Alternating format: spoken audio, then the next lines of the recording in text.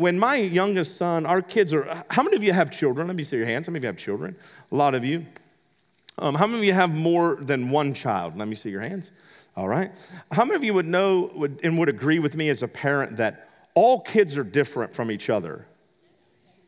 Like they're just like totally different from each other, and it makes no sense. They might look alike, they might sound alike, but in terms of exact DNA and the way they approach the world, our kids are just absolutely different. And our youngest son, Alex, whom you've heard me tell stories about before, when he was a little kid, he hated noise. Anytime it'd get loud and kind of a lot of people, when we were younger, we would have families over, and at one point we had a small group that was like 60 people. It was, and like 40 of them were kids, and it was crazy and wild. And Alex's response as a little kid, as he was learning to talk, would be two words. He'd say this. He'd say, "Too noisy, too noisy." When it would get too loud, he would let you, and he would go away. He's such an interesting kid, like at like 3 or so years old, too noisy, 2 years old, too noisy. And he'd go off to his room, and the kid would go to bed, and he would tuck himself in, like he wouldn't even, he was done, and he would retreat. That's just how he was. And the reason I'm telling that story is he would be what we would look into today. He would be one of these three pathways. The pathways that we're going to look at today are called pathways of contemplation. He is a contemplator, and too noisy is kind of the theme for the contemplative. And it's kind of an unusual word, but we've looked at the pathways of action earlier. We looked at all these different pathways. Today is going to be the pathway of the contemplative, and there's three styles or ways in which we connect with God in this grouping. Number one, intellectuals. They say this, "Let me think." Ascetics say, "Let me be alone." And contemplatives say, "Let me feel."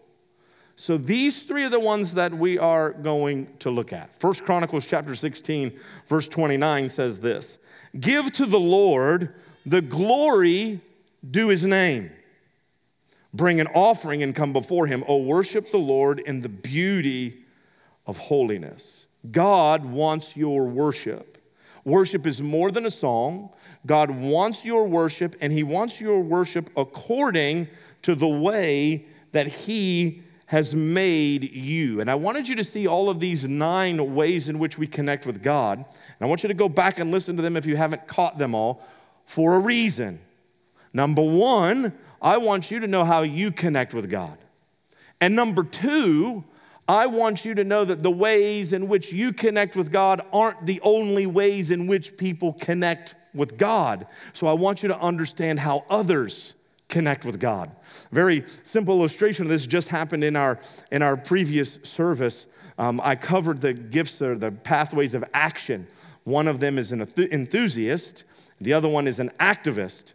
And an activist came up to me and self-identified and said, "I'm an activist, and today was so helpful for me because I couldn't figure out why the enthusiasts are clapping and cheering and hollering in the middle of a service. I thought that was just fake and phony, and it just wasn't genuine to me." And as soon as they saw that is one of many ways in which people connect with God, immediately they were able to relax, refuse to be judgmental, and just say, "Hey, I'm not that way, and I'm going to pause and think about how other people connect with God." Does that make sense? So I did this strategically because I know our church very well. I'm a student of our church. And as our church has grown and advanced and at times been in multiple services, our church kind of becomes many different churches. When we had 4 services way back when, before we moved into this place, we were 4 different churches. And we had 3 services before that. And the noon service, how many of you, just interact with me, how many of you were a part of our church and ever attended one of our noon or noon 30 services? Can I see your hands? Okay, a few of you. Our 12 and 12:30 service was if you were here, you remember, that group was absolutely wild. We weren't many, but we were crazy. I had an individual one weekend, I loved it. I had an individual one weekend, they cussed at me in the middle of the service. But it was a kind thing. It was their version of an amen. And they said, "This is some good blank, pastor." And they used a profanity. And it was like a form of encouragement. And I was like, I love this. Why do I love this? Because listen, when you reach people far from God, they don't know the lingo and the language. If you've been a part of the church for so long that you forget what it was like to be apart from God, you forget that there are rules and language that we all adapt to. We know that probably yelling a profanity in the middle of the service isn't a best practice on a Sunday morning. Can I get an amen? What's the point? It's the point where we have to disciple them. We have to help them. They don't come downloaded with all of the rules. So you have to help, you have to encourage. I'm saying that because I've watched and I know our church. I did the gifts of action in the 9 a.m. because I know there are a lot of caregivers and enthusiasts and activists in that service. I'm doing the contemplative in this because this is probably the place where you'll be found. And that's reflected in this.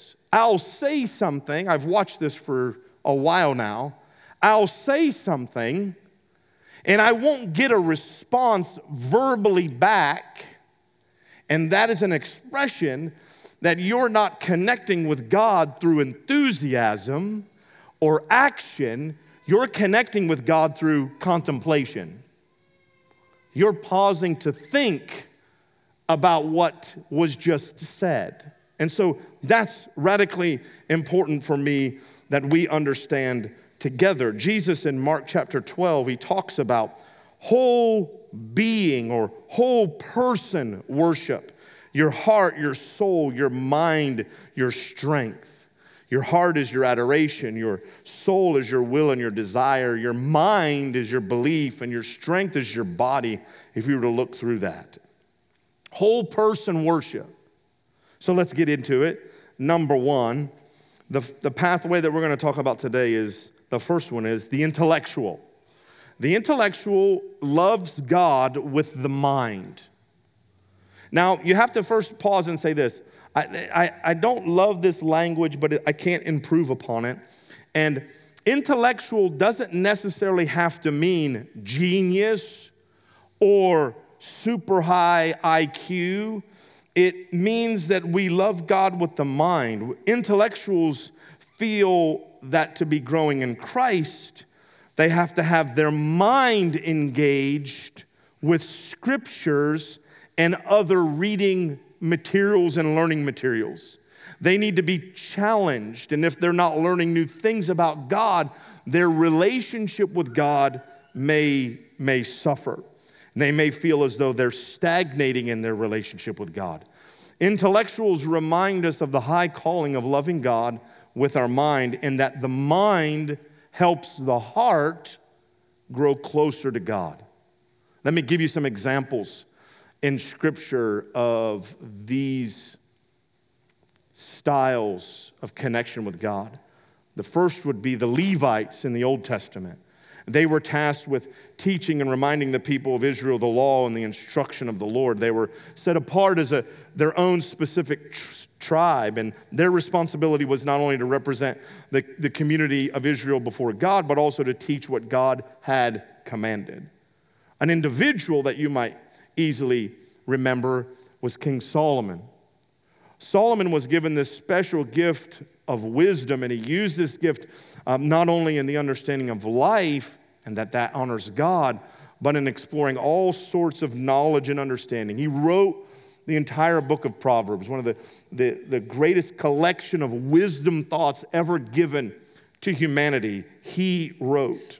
You might remember in the New Testament, Apollos. I give you these examples because if this is your pathway, then I would encourage you to take these examples and dig deeper into God's word and look at these individuals and see what comes out of that study. These individuals have expressions of worship that look like this. Here's how an intellectual worships God. An intellectual worships God.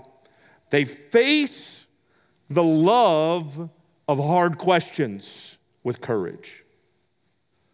When difficult questions come about their faith and about how the world works and about how the planet works and about how life works, they do not shy away, but they face those hard questions with love because their mind and their heart get engaged. They meditate on difficult scriptures. An intellectual will read in their Bibles a difficult scripture that they don't understand, and rather than just turning the page or going to the next verse, they'll pause and they'll get out 14 concordance and all these different translations, and they'll look up every word in the Hebrew and they'll research the whole thing out. They won't. The person who doesn't love God this way, they'll read it and say, "That's interesting. I don't get it," and turn the page. And that's just a difference. Words of wisdom are acts of worship for the intellectual. An expression of worship and a motto that this pathway has, or this connection point has with God. They say this: right thinking enables right living. So they say if you don't think right, you aren't even able to live right. This is their belief. Let me give you some temptations of the intellectual. The first one is this. A temptation in this style or preference or connection with God is they may fall in love with controversy. People often think incorrectly, and intellectuals love to challenge that incorrect thinking with people. The danger in this is that we can become more concerned with the thinking than we are with the person. And this is problematic. The second one is the intellectual is tempted to highlight knowing something rather than doing something. In other words, knowing is not a substitute for doing. The third one is this: they can become arrogant. There's a text in the New Testament that says, knowledge puffs up. Knowledge makes proud. Knowledge makes us and can make us arrogant if we don't remember that the only reason this knowledge is important is to love and connect with God and help those around us with the wisdom and knowledge that we've gleaned in order to pass that on to others to help them grow in their relationship with Christ. Loving controversy, knowing rather than doing, and being arrogant. I want to say something not for the sake of loving controversy, but for the sake of highlighting something that is probably been noticed by everyone over the last few days. Over the last few days, if you've been halfway awake, you've noticed that the Supreme Court has made a significant ruling in the life of our nation. Have any of you noticed that? Have any of you noticed any controversy attached to that decision? It wasn't a trick question.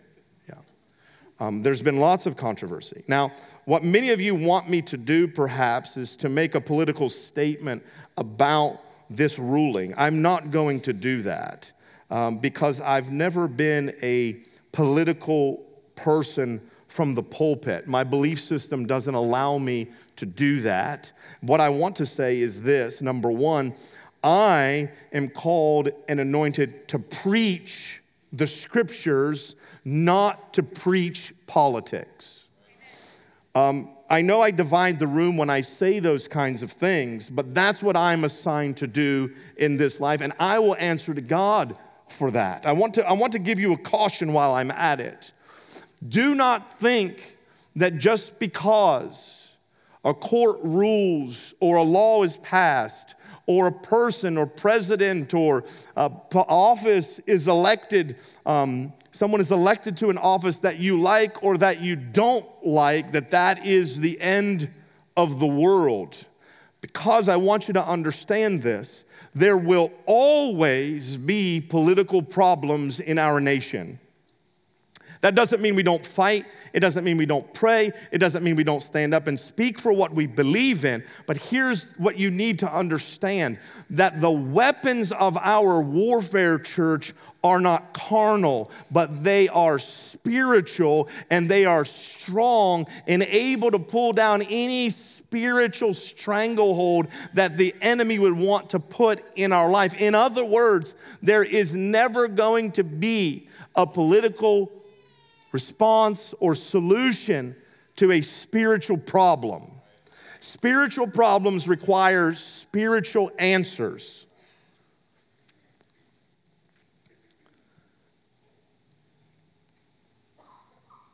And it's important that we understand this in going forward. And let me just take a moment and tell you about next week. There is a spiritual war going on, and next week we're going to start a series that uncovers that identifies that, and that shows you the results and how you can have freedom in the midst of this. And I may say this again, but I want to say it now, just for the sake of being able to say it. There is a lot of hate in the world around us. There's a lot of hate. There's a lot of division. My assignment is to ensure as a shepherd and as a leader that hate and that division does not make its way into this local church. That's my assignment, right? Thank you all for thinking through this as contemplatives with me. Let me keep moving. The contemplative or the intellectual says, let me think. The second is the ascetic. It's a weird word, but this is what ascetics love. This is going to be many of you. Ascetics, they love God in solitude and simplicity. If you're a minimalist, you're an ascetic. At least one of the pathways that you love God is through that. The ascetic temperament gravitates towards solitude, simplicity, and deep commitment. If you need a picture, think of a monk or a nun or someone who retreats to the wilderness and is away from everyone and everything. If you constantly go out into public and wish that you could go to the grocery store with no people there, you might be an ascetic, or you might just be selfish and want your time to go quicker. I don't know which one it is. Bible examples would be Moses. In Exodus 24, he spent 6 days by himself. And Joel, we see his calling for us to mourn. You see Jesus doing this in Matthew chapter 4, and often he removed himself into solitude and got away from people and things. Here's some expressions. Silence. Silence is a regenerative practice of attending to and listening to God in quiet, without any interruption or noise. Silence provides freedom from speaking as well as from listening to words or music or anything that you would say is distracting to you. The way you could express silence is by setting a period of time in which you don't speak but isolate yourself from all sounds. No noise, too noisy, retreating into the quietness of life. You might drive to work regularly without the radio on, without any music, without being on the phone. Your expression of worship may be to leave the TV off, spending time in silence with God and alone. Having personal retreats of silence. Now, in a husband and wife situation, this could maybe be tricky and even offensive. I don't recommend anyone who has this style using it to throw stones at your spouse by saying, Pastor Josh said it's important for everyone to shut up every once in a while, because it isn't what he said. But it can be tricky because your spouse may take it personally if you're an individual who needs silence. And for someone who doesn't need that and has a different style, that may be a very real sacrifice. It may be a very real sacrifice for Angie and I, for me to say to Angie, hey, Angie, I'm going away, and I'm going away to a place where it's quiet and no one's around. And I don't want to call from you or from the kids. If the house catches on fire, call 911 and then the insurance company. Like, leave me alone. Leave me alone is what this person's heart cry is. Solitude. The practice of solitude involves scheduling enough uninterrupted time in a distraction-free environment that you experience isolation and alone time with God. I'm going to give you the punchline of the entire next series. This spirit that is putting a stranglehold on us as humanity is causing us to feel fatigued, distracted, worn out, trying to keep up pace with a pace that is unsustainable for us, burning a candle at both ends, leading to frustration and anxiety and all types of unhealthy things for us. And the result of that is us being disjointed, disconnected, angry.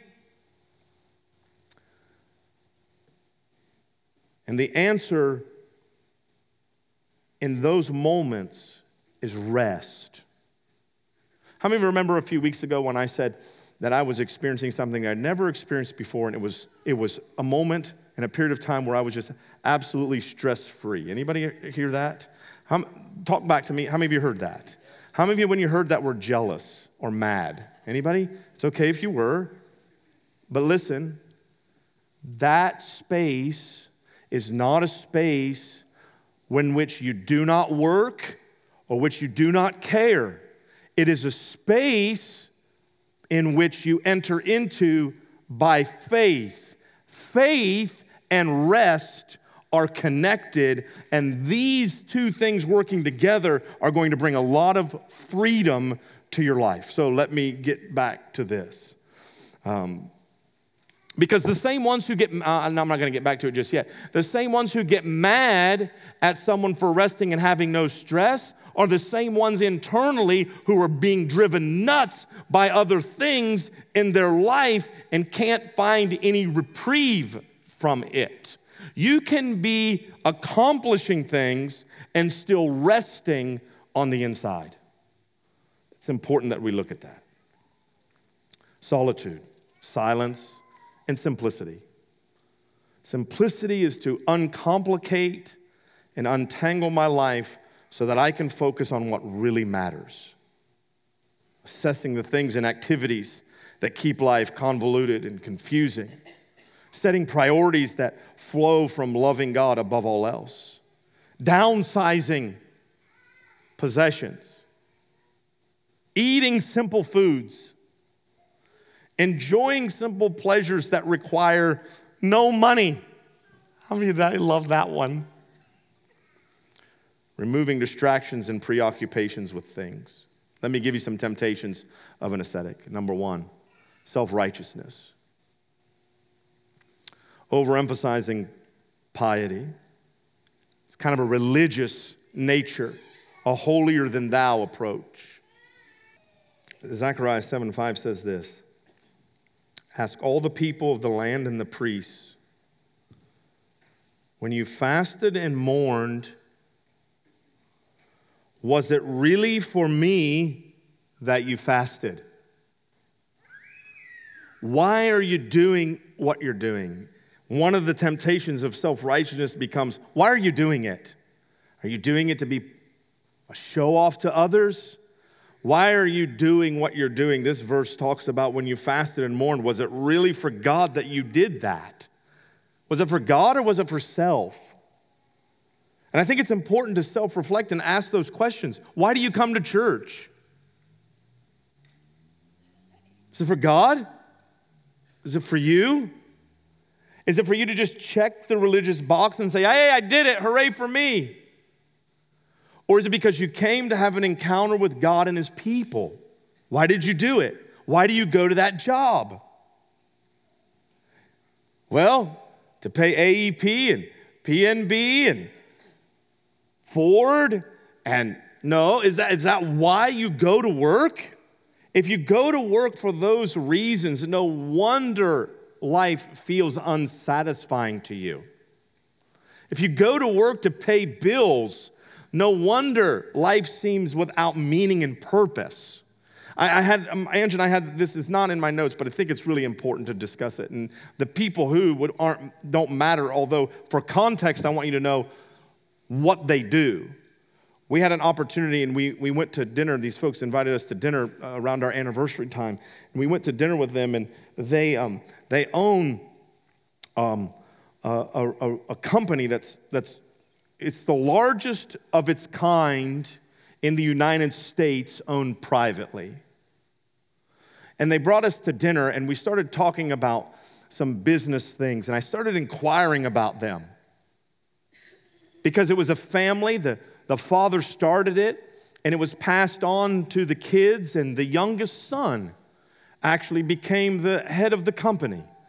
And I said, you got to talk to me about that, because that sounds like an argument and a fight waiting to happen. You know what I mean? Like giving a business to kids and the youngest son is running it. Like that sounds just like massive problems waiting to happen. And he said, no, there hasn't been any problems with it. I said, you have to explain this to me. There's no way. I call bull crap. There's no way. He's like, no, it has been. I said, why? And he said, because our dad taught us from the beginning that this business is not ours, it's the Lord's. We're not doing this for us. We're doing it to fund Bible schools and churches and philanthropic ideas all across the country. They go to work every day. They make a salary and they're taken care of, but the proceeds of their business, because they gave it to God, is blessed, and they're able to make an eternal impact. Why do we do what we do? That's a caution for all of us. Temptation of an ascetic is seeking pain for its own sake. The temptation of an ascetic is to seek God's favor, seeking to gain God's favor, rather than resting in the finished work of Christ, which says his favor and his grace is upon us, not because of anything that we could ever do, but because Jesus paid the ultimate price for us to be in unity and in right standing with him. The ascetic says, let me be alone. Contemplatives. I know we've called them all the pathways of contemplatives, but they are a style in their own right. And the contemplative seeks to first adore God. The Bible character that will probably come quickly to mind is Mary, seated at the feet of Jesus, contemplating life. Martha, as I've said to you before, has gotten a bad rap. Mary and Martha are both in there. Martha is more of a caregiver, which is in the previous time that I taught, the caregiver, which we did in the 9 a.m. service. The caregiver is Martha. Mary is the contemplative. Martha's up busy serving, doing. And Mary's like, why can't you just relax? And they're at odds with one another, because just like in the early service, there was two different styles that didn't get each other. Those two styles usually don't get each other. But listen, churches need both Mary's and Martha's in order to function well. David is a beautiful example of a contemplative. In the Psalms, we see David passionately pouring out his desire for God.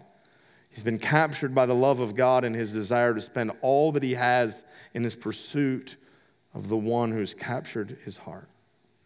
Expressions of worship. Something that an individual has coined the name called the Jesus prayer. Simple prayer that we all should pray.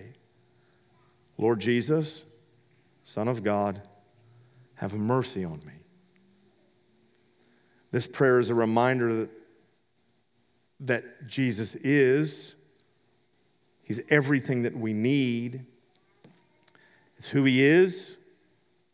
Lord Jesus Christ, Son of God, have mercy on me. It reminds us not only who he is, but who we are, which is individuals and are individuals in need of mercy. Secret acts of devotion is the way this style worships. Doing things in silence, giving in anonymity. The temptations for a contemplative is losing balance. God wants us to enjoy his presence not only in solitude, but listen, also with others. These groupings of connecting points with God have a way of discounting the need for community and the need to be with others. Forgetting virtue, the goal of our lives must not be just to get rid of the sins that cling to us, but also to add to our lives the virtues that Christ calls us to. Last a temptation as I finish is this. The contemplative can become addicted to spiritual experiences. We all need spiritual experiences, but I want to guard you. Now remember, these are individual styles of worship, and we come together collectively. We're free to worship in our own unique way, but I've watched as some churches build on a spiritual experience and a spiritual high. They do nothing more than exchange a good moment in the presence of God, or maybe even a moment that isn't genuinely God's presence, but something that has been manufactured hype, and create a scenario where people are living from high to high, nothing more than a spiritual junkie needing to get to the next service and get their fix of Jesus through some type of emotional experience. And we should guard deeply against that. The contemplative simply says, let me feel. Let me feel. If I can, I want to finish today. Before I finish, is there anyone in the room, just out of curiosity, anybody in the room, I had to skip through things for the sake of time, anyone in the room who'd want these notes that I have, like you want, anybody? Sir, come get them. Tell me your name.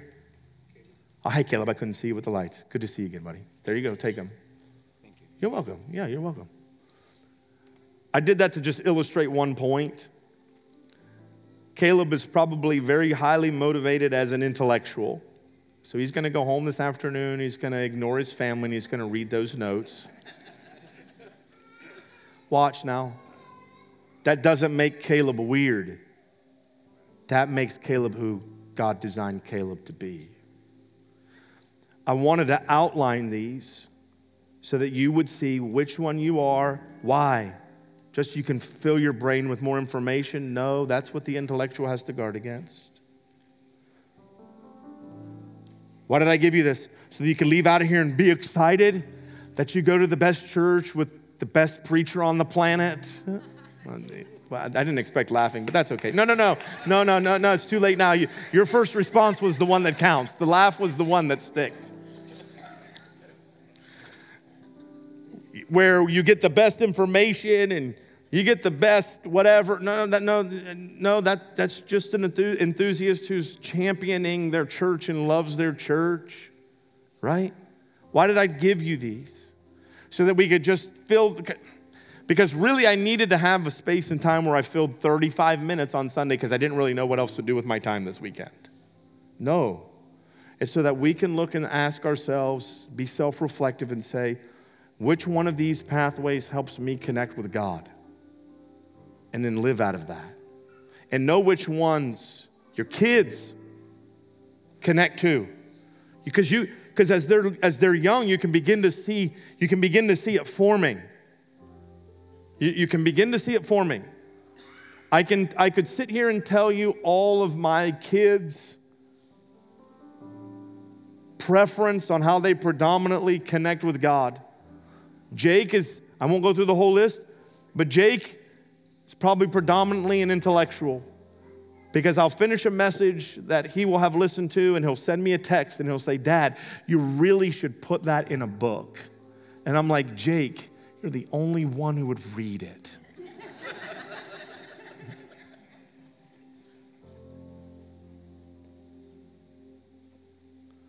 My youngest son, Alex, he'll go an entire day and say 3 words to me.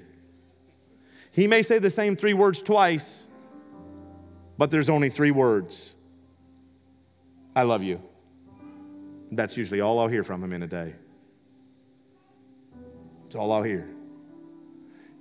If you're not careful with your kids, you'll end up expecting them to be just like you, or just like one of their other siblings, or just like whomever you think is a spiritual giant, or whomever's worth pursuing spiritually.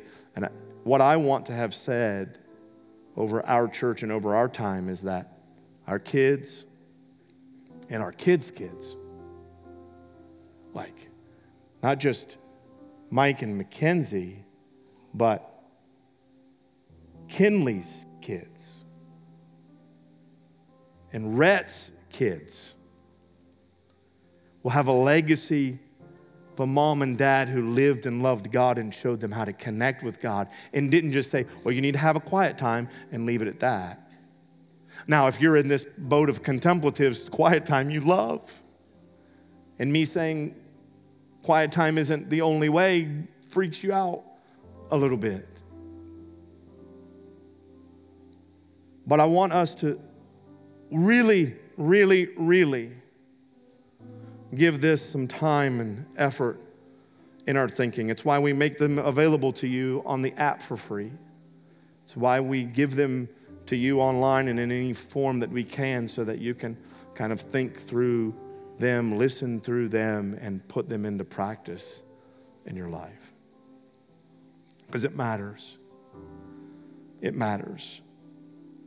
It's the answer to why some people are so angry in the world around us, because each of these pathways has a perverted form to it.